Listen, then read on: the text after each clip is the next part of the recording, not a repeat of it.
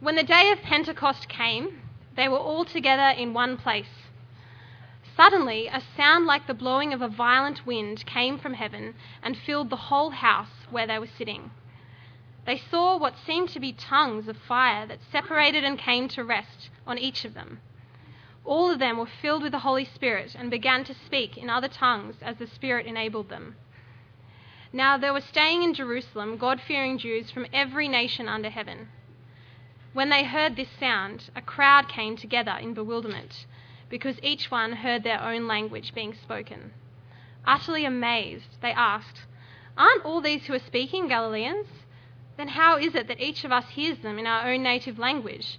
Parthians, Medes, and Elamites, residents of Mesopotamia, Judea and Cappadocia, Pontus and Asia, Phrygia and Pamphylia, Egypt and parts of Libya near Cyrene, visitors from Rome, both Jews and converts to Judaism, Cretans and Arabs. We hear them declaring the wonders of God in our own tongues." Amazed and perplexed, they asked one another, "What does this mean?" Some, however, made fun of them and said, "They've had too much wine." Then Peter stood up with the 11, raised his voice and addressed the crowd. "Fellow Jews and all you who live in Jerusalem, let me explain this to you. Listen carefully to what I have to say. I'm going to pray for us now. So if you are someone who prays, please do pray with me, and then Roland's going to speak to us. Dear Lord, as we hear your word taught to us now, I pray that you'll help us to put aside the other things that might be filling up our minds and just to concentrate. And just really, please do give us soft hearts to hear your message and what you want us to teach us today. And I pray for Roland. I pray that you'll be speaking through him now. Amen. Thanks very much, Christy.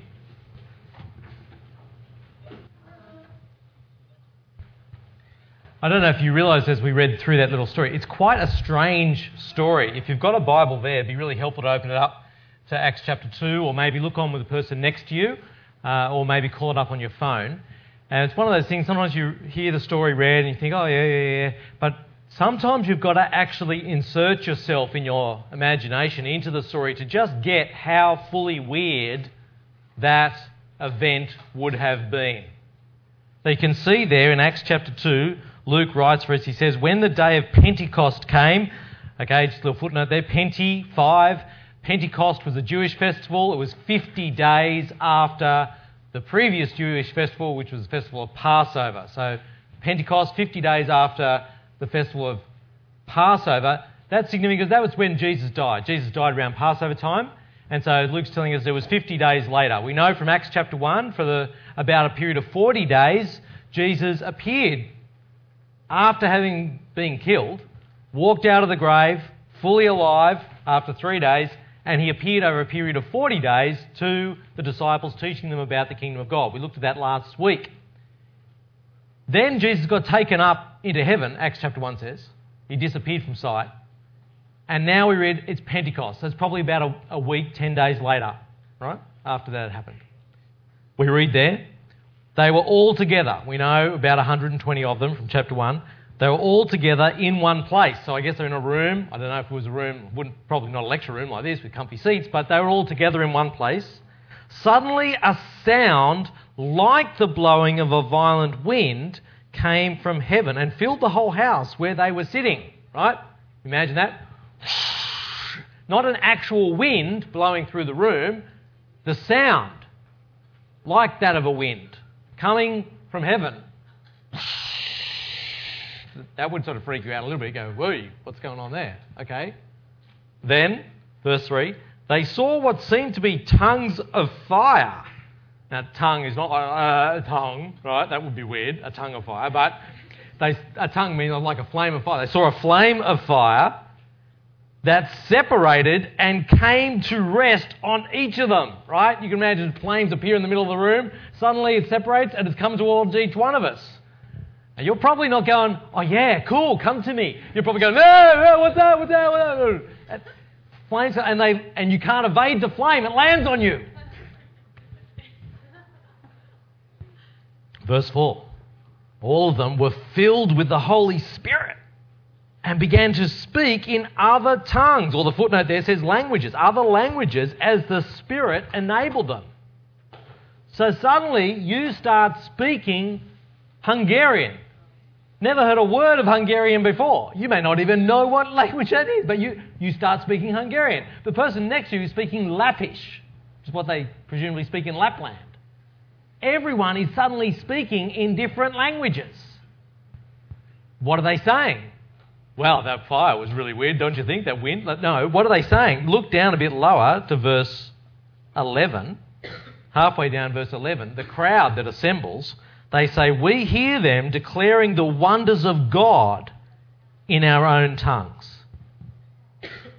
So what were they saying? They're just saying, oh, God is awesome, God's really good, isn't God big, you know? Ever thought about how old God is? Were they declaring?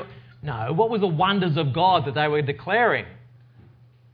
Well, what had all been happening in chapter 1?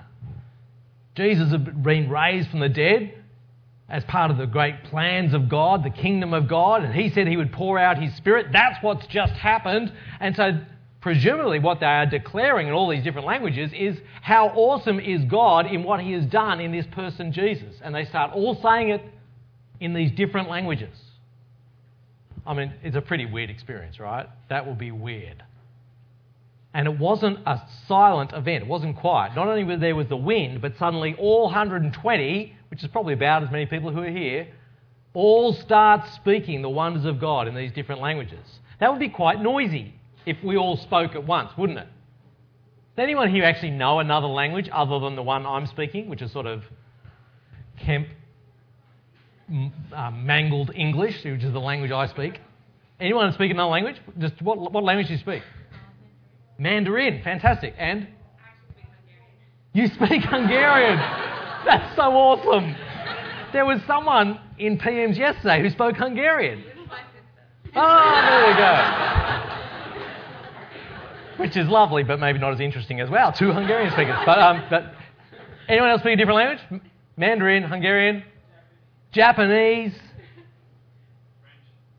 French. I mean, yeah, French. I mean, it's just boring. Like, it's a boring romantic language. I'm sure if you're a romantic person, you love French, right? Because it's romantic. Anyway, any other languages? Add to the mix. That's it. Got nothing else? Russian. Really? Wow, that's cool. Even the letters look cool in Russian. Like, it's just, wow. So we're going to do a little exercise. You ready? Now, they all spoke at the same time, declaring the wonders of God. So we could try that. We could see how loud it is if we all declare the wonders of God. And if you're going to declare the wonders of God, you're probably not going to go, gee, God's really great in what he did in Jesus, right? You're declaring, like, if we all did it together, do you think we would make much noise right now? We might. That would be cool. So this is what we're going to do. We're all going to say, we're going to declare the wonders of God. And we're going to do it by saying what Peter says at the end of chapter 2. When he summarises, and we'll get to it in a little while, when he summarises everything that he says about the wonders of God done in Jesus, he says this. He says, God has made Jesus Lord and Christ. God has made Jesus Lord and Christ. I want you to say that in whatever language you know. You reckon you can do that in Russian? Yeah, maybe. See, if you're going, hey, I learned German at school, but I think the only word I could probably remember is the verb for made, then maybe this is not going to work for you. Maybe you stick to English at that point, right? Has anyone worked it out? God has made Jesus Lord and Christ. You got it in another language you could share with us? We won't know, so we'll just go, oh, that's awesome. No one's got one they want to share? Anna reckons she can pull it off in Hungarian. Shh. Az Isten fia, az Úr és a Krisztus. Isn't that awesome? That's cool. Okay, right. Thank you. We're all going to say whatever language you've got. I encourage you to say it, and let's declare it loudly and see what happens. Ready? 1, 2, 3. God has made Jesus Lord and Christ.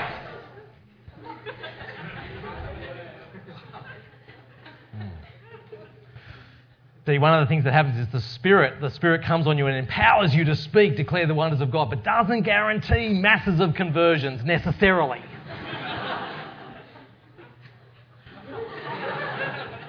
But you never know.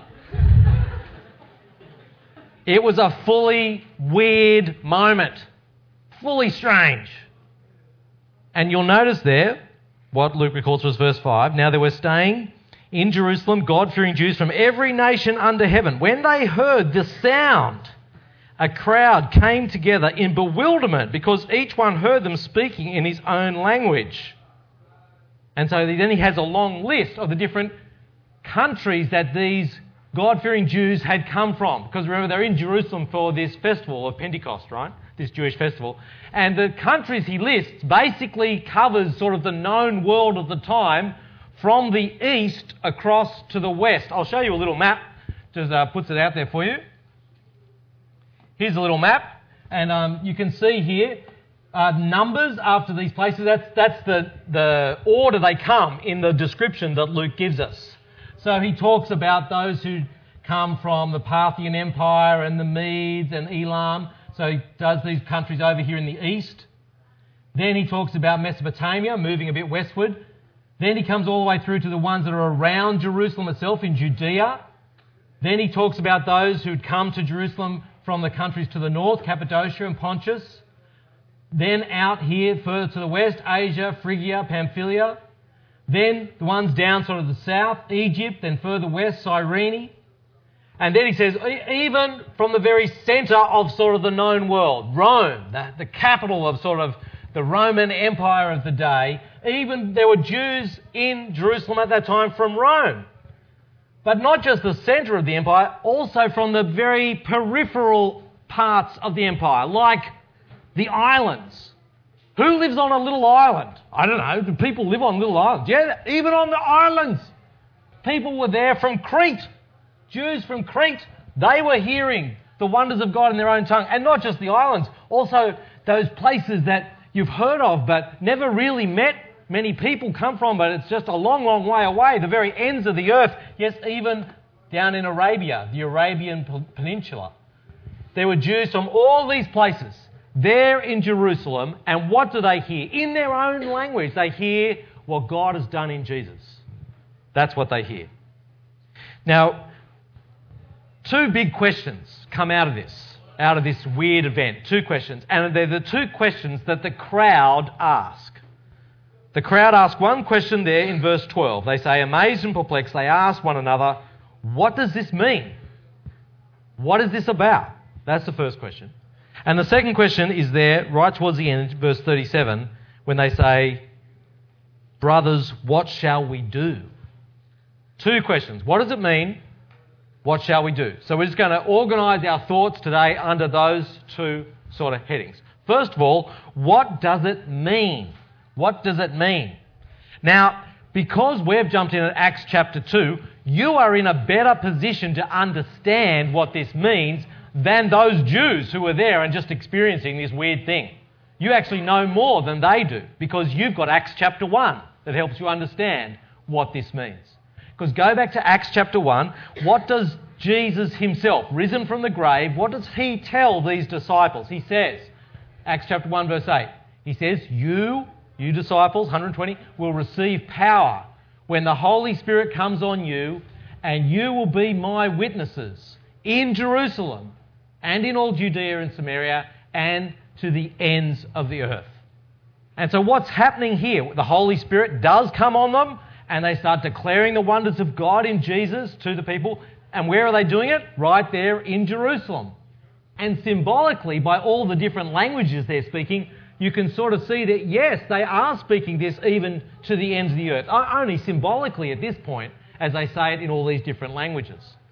So we know what's going on, right? This is the fulfillment of what Jesus said would happen. Jesus says it in Acts 1. It happens within sort of a couple of weeks there in Acts chapter 2. So we know sort of what's going on.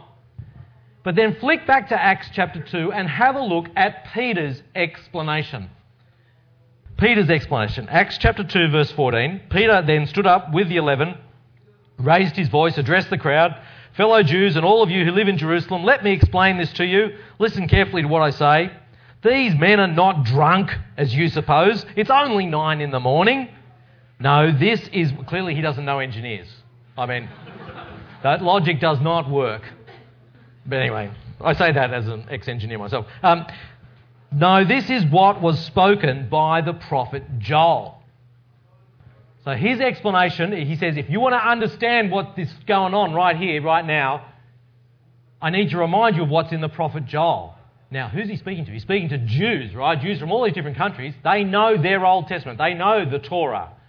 When he says Joel, and then he tells them which bit of Joel, which he's going to do in a moment, they're going to go, oh, well, I know that passage. I know that prophecy. We talk about that as Jews. We know that. And you're saying that has happened now. Okay, I get it. Now, the problem for most of us is most of us probably don't come from a Jewish background. And most of us, even if we're Christians, probably haven't read the Old Testament as much as we could have. And we read the Joel prophecy and we're still going, it's not really helping me much. So I need to help you a little bit to bring you up to speed to where they were. So I'm going to take about 5, 6 minutes now to pump you through a crash course, a university level course in the Hope of Israel 101. Welcome to the course. I have no time to tell you about the examination structure. I have no time to tell you even about the lecture structure because it's going to take 5 minutes for the whole course. Here we go, right? The Hope of Israel 101. Here we go. What is the first thing that the Israelites were hoping for? Key to what the Israelites were hoping for is this thing we talked about last week, the kingdom of God. What is the kingdom of God? The kingdom of God is when God rules, when God is king in his realm, when he reigns. What's it like when God, the one true living God, the God of Israel, Yahweh, when he reigns? What's it like? He gets rid of all the bad stuff and he makes things right. He makes things as they ought to be. He establishes justice, in other words. He establishes mercy. He establishes peace. That's what the one true living God, when he takes control, he sets up his kingdom, that's what it will be like. The Israelite nation, as the nation that worshipped that one true God, they were looking for the kingdom of God. Now, if you flick back to Acts chapter 1, we noticed last week that Jesus talked about the kingdom of God. In fact, there's going to be a whole set of different concepts that Jesus talks about in Acts chapter 1 that all fit around this idea of the kingdom of God. It forms the hope of Israel. But the centerpiece is the kingdom of God. What else do we learn about the kingdom of God? Well, from Acts chapter 1, we saw there in verse 3 that Jesus appeared to them over a period of 40 days with many convincing proofs that he was alive, and he spoke to them about the kingdom of God. As we saw last week, part of this hope for God setting everything right is that he would get rid of death. He would put an end to death. How would he do that? He would raise his holy ones from the grave that they might live forever. That was part of the hope of Israel, resurrection. And the fact that Jesus has already been raised from the grave ahead of everyone else, the very first one out of the grave, that identified him as the king in the kingdom. The first one in the kingdom. So the resurrection of Jesus identified him as the king, but it also represented the hope of Israel, because that one day God would raise all of his holy ones. That was part of the kingdom of God. But you'll notice some other things that Jesus talks about here in chapter 1. Notice, if I'm there in chapter 1, verse 4, on one occasion, while Jesus was eating with them, he gave them this command: "Do not leave Jerusalem, but wait for the gift my Father promised, which you've heard me speak about. For John baptized with water, but in a few days you'll be baptized with the Holy Spirit." Two ideas there, right? The gift my Father promised.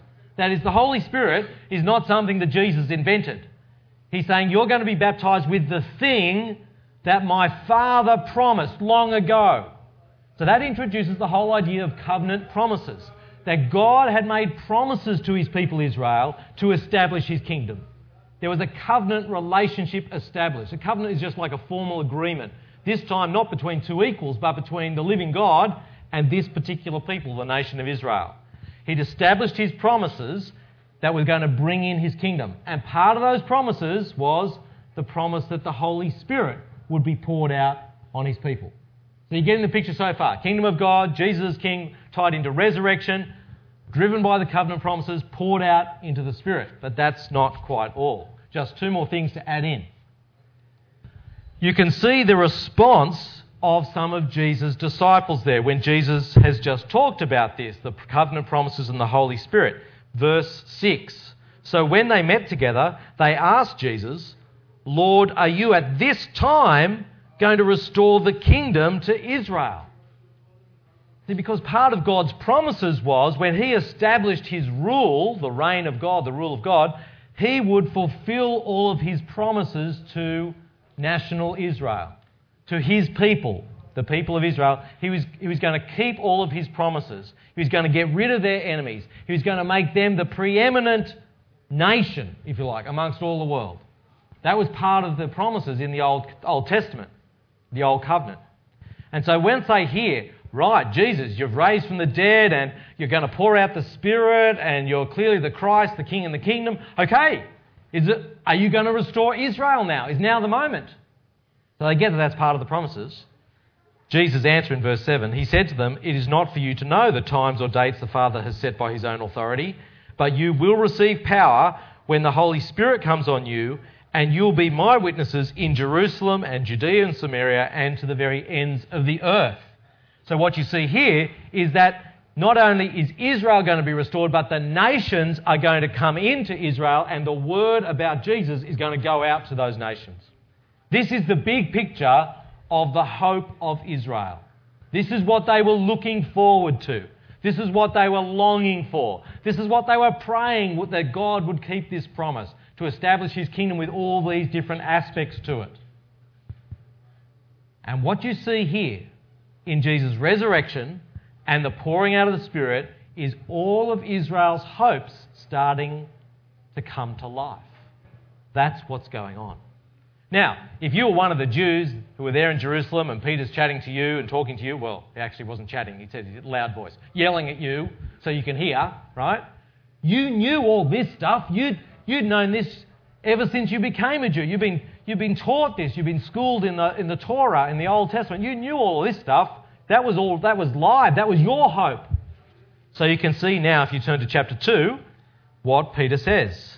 Chapter 2, verse 16, he says, no, this is what was spoken by the prophet Joel. He says, in the last days, God says, I will pour out my Spirit on all people. Your sons and daughters will prophesy, your young men will see visions, your old men will dream dreams, even on my servants, both men and women, I will pour out my Spirit in those days, and they will prophesy. I will show wonders in the heaven above and signs on the earth below, blood and fire and billows of smoke. The sun will be turned to darkness, the moon to blood, before the coming of the great and glorious day of the Lord. And everyone who calls on the name of the Lord will be saved. So he goes through this passage from Joel chapter 2. He says, you want to understand what's going on here at Pentecost? Joel 2 is the answer. It tells you what's going on. And then he explains it to them from verse 22. He identifies what has been fulfilled there. Verse 22, men of Israel, listen to this. Jesus of Nazareth was a man accredited by God to you by miracles, wonders and signs. Now that wonders and signs is worth underlining because what had Joel 2 just specified in verse 19? I will show wonders in the heaven above and signs on the earth below. Peter's saying, Joel 2 speaks of wonders and signs. You want to know where the wonders and signs were? They were in Jesus' ministry. When he went around healing the sick, when he went around casting out demons, when he went around turning water into wine or walking on water or feeding 5,000 with a few bread and some fish. He said those were the wonders and signs that Joel was speaking about. Those were the wonders and signs. Keep going, verse 23. This man was handed over to you by God's set purpose and foreknowledge, and you, with the help of wicked men, put him to death by nailing him to the cross. Now, why is Peter making this point? Why is he suddenly talking about Jesus' death? Well, not only was it a terrible reality that Jesus had been crucified by them. I think the reason that Peter is mentioning it here is because in the Joel 2 passage, there's a couple of references to blood.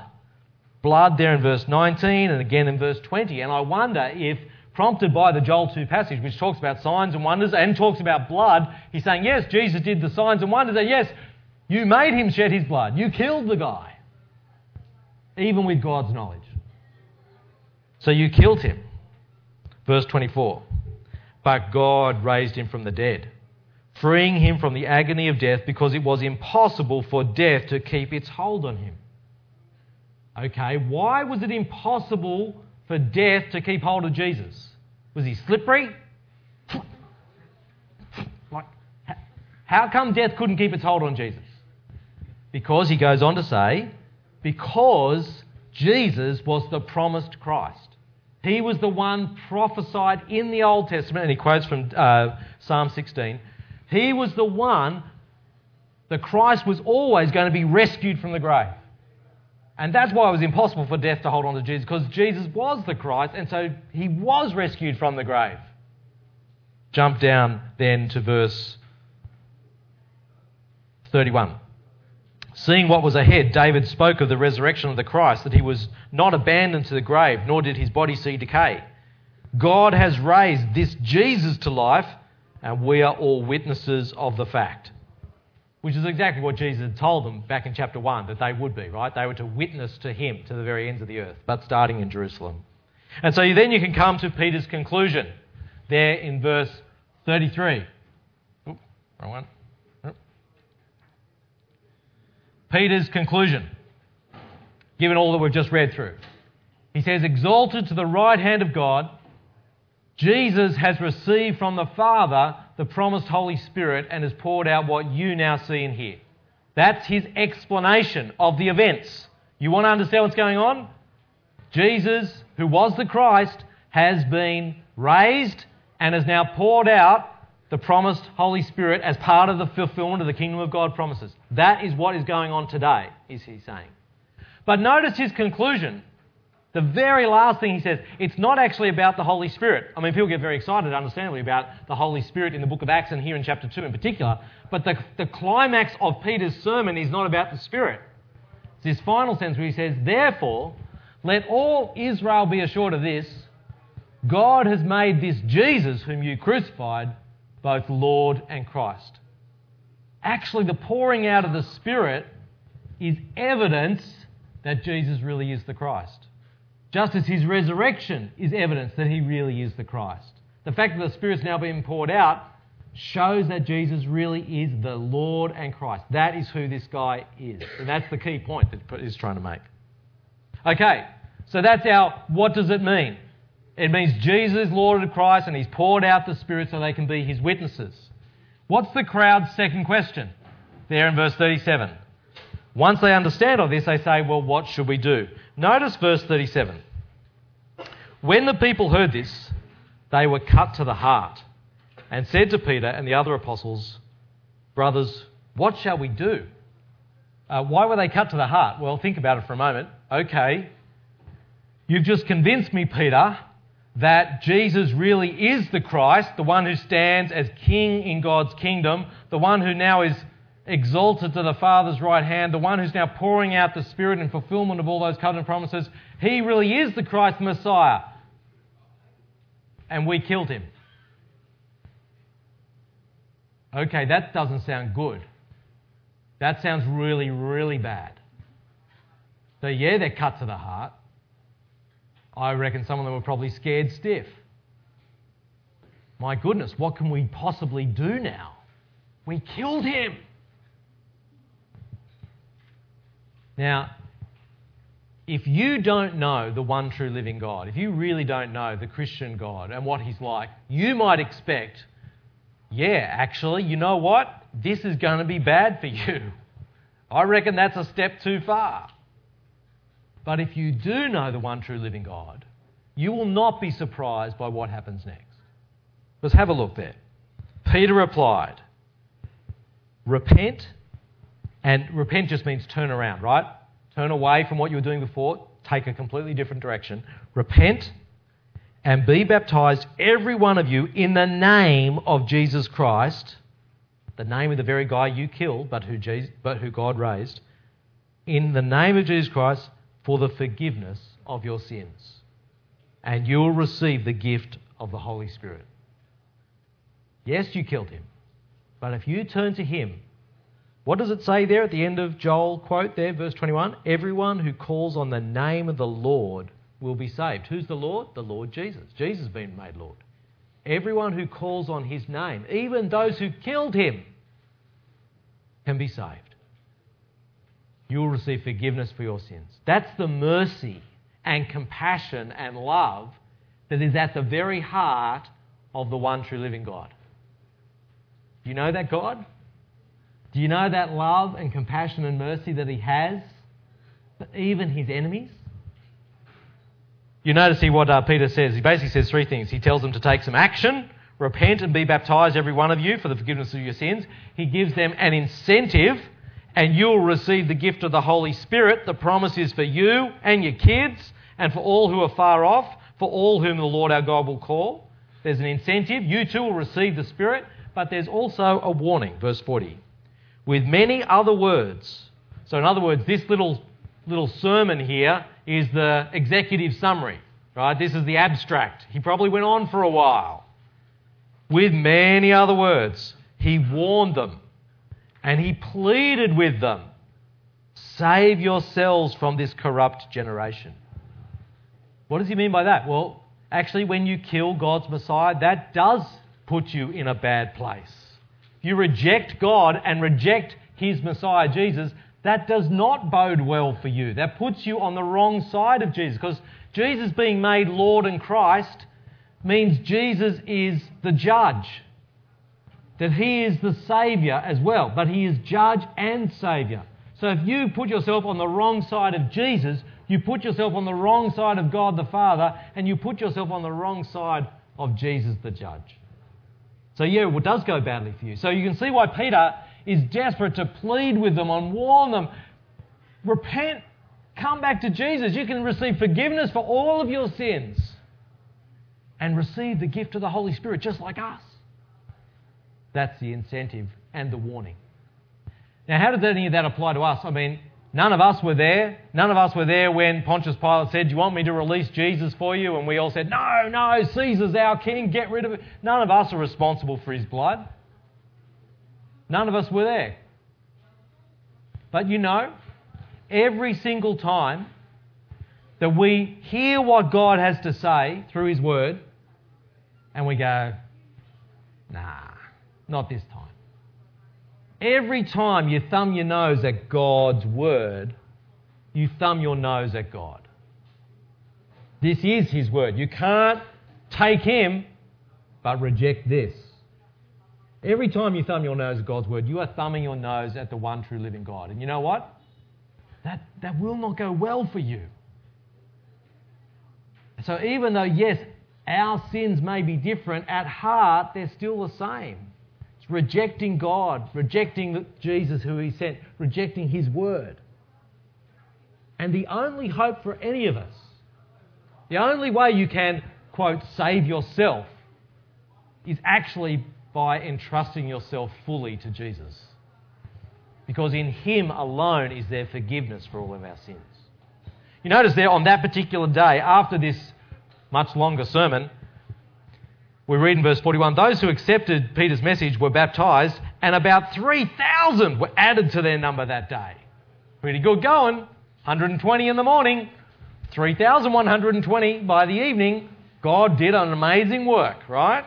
Through that Holy Spirit coming on people that they might understand. It was an amazing moment that day. Now, I don't know where you stand with Jesus, but you know, today could be your day, actually. If you've never entrusted yourself to Jesus, today could be that day. And if you know that you're on the wrong side of him, if you know you've been thumbing your nose at God through his word, not really getting on board with Jesus, why not make that change today? The promise, the incentive, the warning stay the same. maybe if you want to make that change, you could write it down on your Connect card. Just say, actually, I'd like to find out more about this Jesus. I'd actually like to become a Christian. I want to get it right. Write it down. Write your questions down. I'd love to help you try to make that commitment and find out answers to your questions. Okay, we need to wrap up, but I'm going to take 3 minutes to do this. I'm going to try to answer 2 really common, frequently asked questions about this passage. Right? Here we go. Here's the first one. I'm going to whiz you through this. Is speaking in tongues meant to be a universal experience for everyone who becomes a Christian? You see here's the people, the Spirit comes on, they speak in tongues. And sometimes you'll hear people say, clearly, everyone who becomes a Christian and receives the Spirit should speak in tongues. Look what happens here. I want to suggest to you, humbly, from the Scriptures, that the answer is actually a respectful no. Not every Christian will speak in tongues. Though it is very clear in the book of Acts that every Christian does receive the Spirit. That's made very clear in the book of Acts, and I can talk to you about why I think that's very clear. But not everyone does speak in tongues. Here's some thoughts for you. The 120 who received the Spirit at this particular point, they were already followers of Jesus, interestingly. So it's not quite their conversion moment, is it? It might be something else is going on there. Secondly, tongues is a mark of the Spirit that seems to be especially present in Acts at key moments in the spread of the gospel. I'll give you a bit of thought of experiment. If I said, look, Christy's become a Christian and received the Spirit, and you're not used to people becoming Christians and receiving the Spirit, especially if they're not a Jew. You're not a Jew? You're not a Jew. Right. You might go, well, how do I really know? Speaking in tongues was a very easy way at that particular time, where that was a very live question, where you could know someone received the Spirit. So you see in the book of Acts at key moments, as the gospel goes out in Jerusalem, as it goes out to the Samaritans, as it goes out to the Gentiles, that the first people converted in each of those groups speak in tongues as a way of making it clear that they too have actually received the Spirit. Finally, 1 Corinthians 12 says very clearly that not every believer actually has the gift of tongues or prophecy.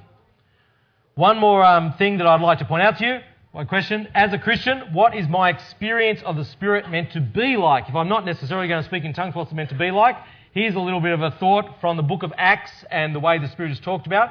First of all Christians have the Spirit. Very clear in the book of Acts. If you're a believer in Jesus, you have the Spirit, no question about it. The Spirit helps you put faith in Jesus, repent from your sins, fills you with gifts for service. It produces fruit in your life so that you might be more like Jesus. All Christians have the Spirit. But some Christians, only some, in the book of Acts, are full of the Spirit.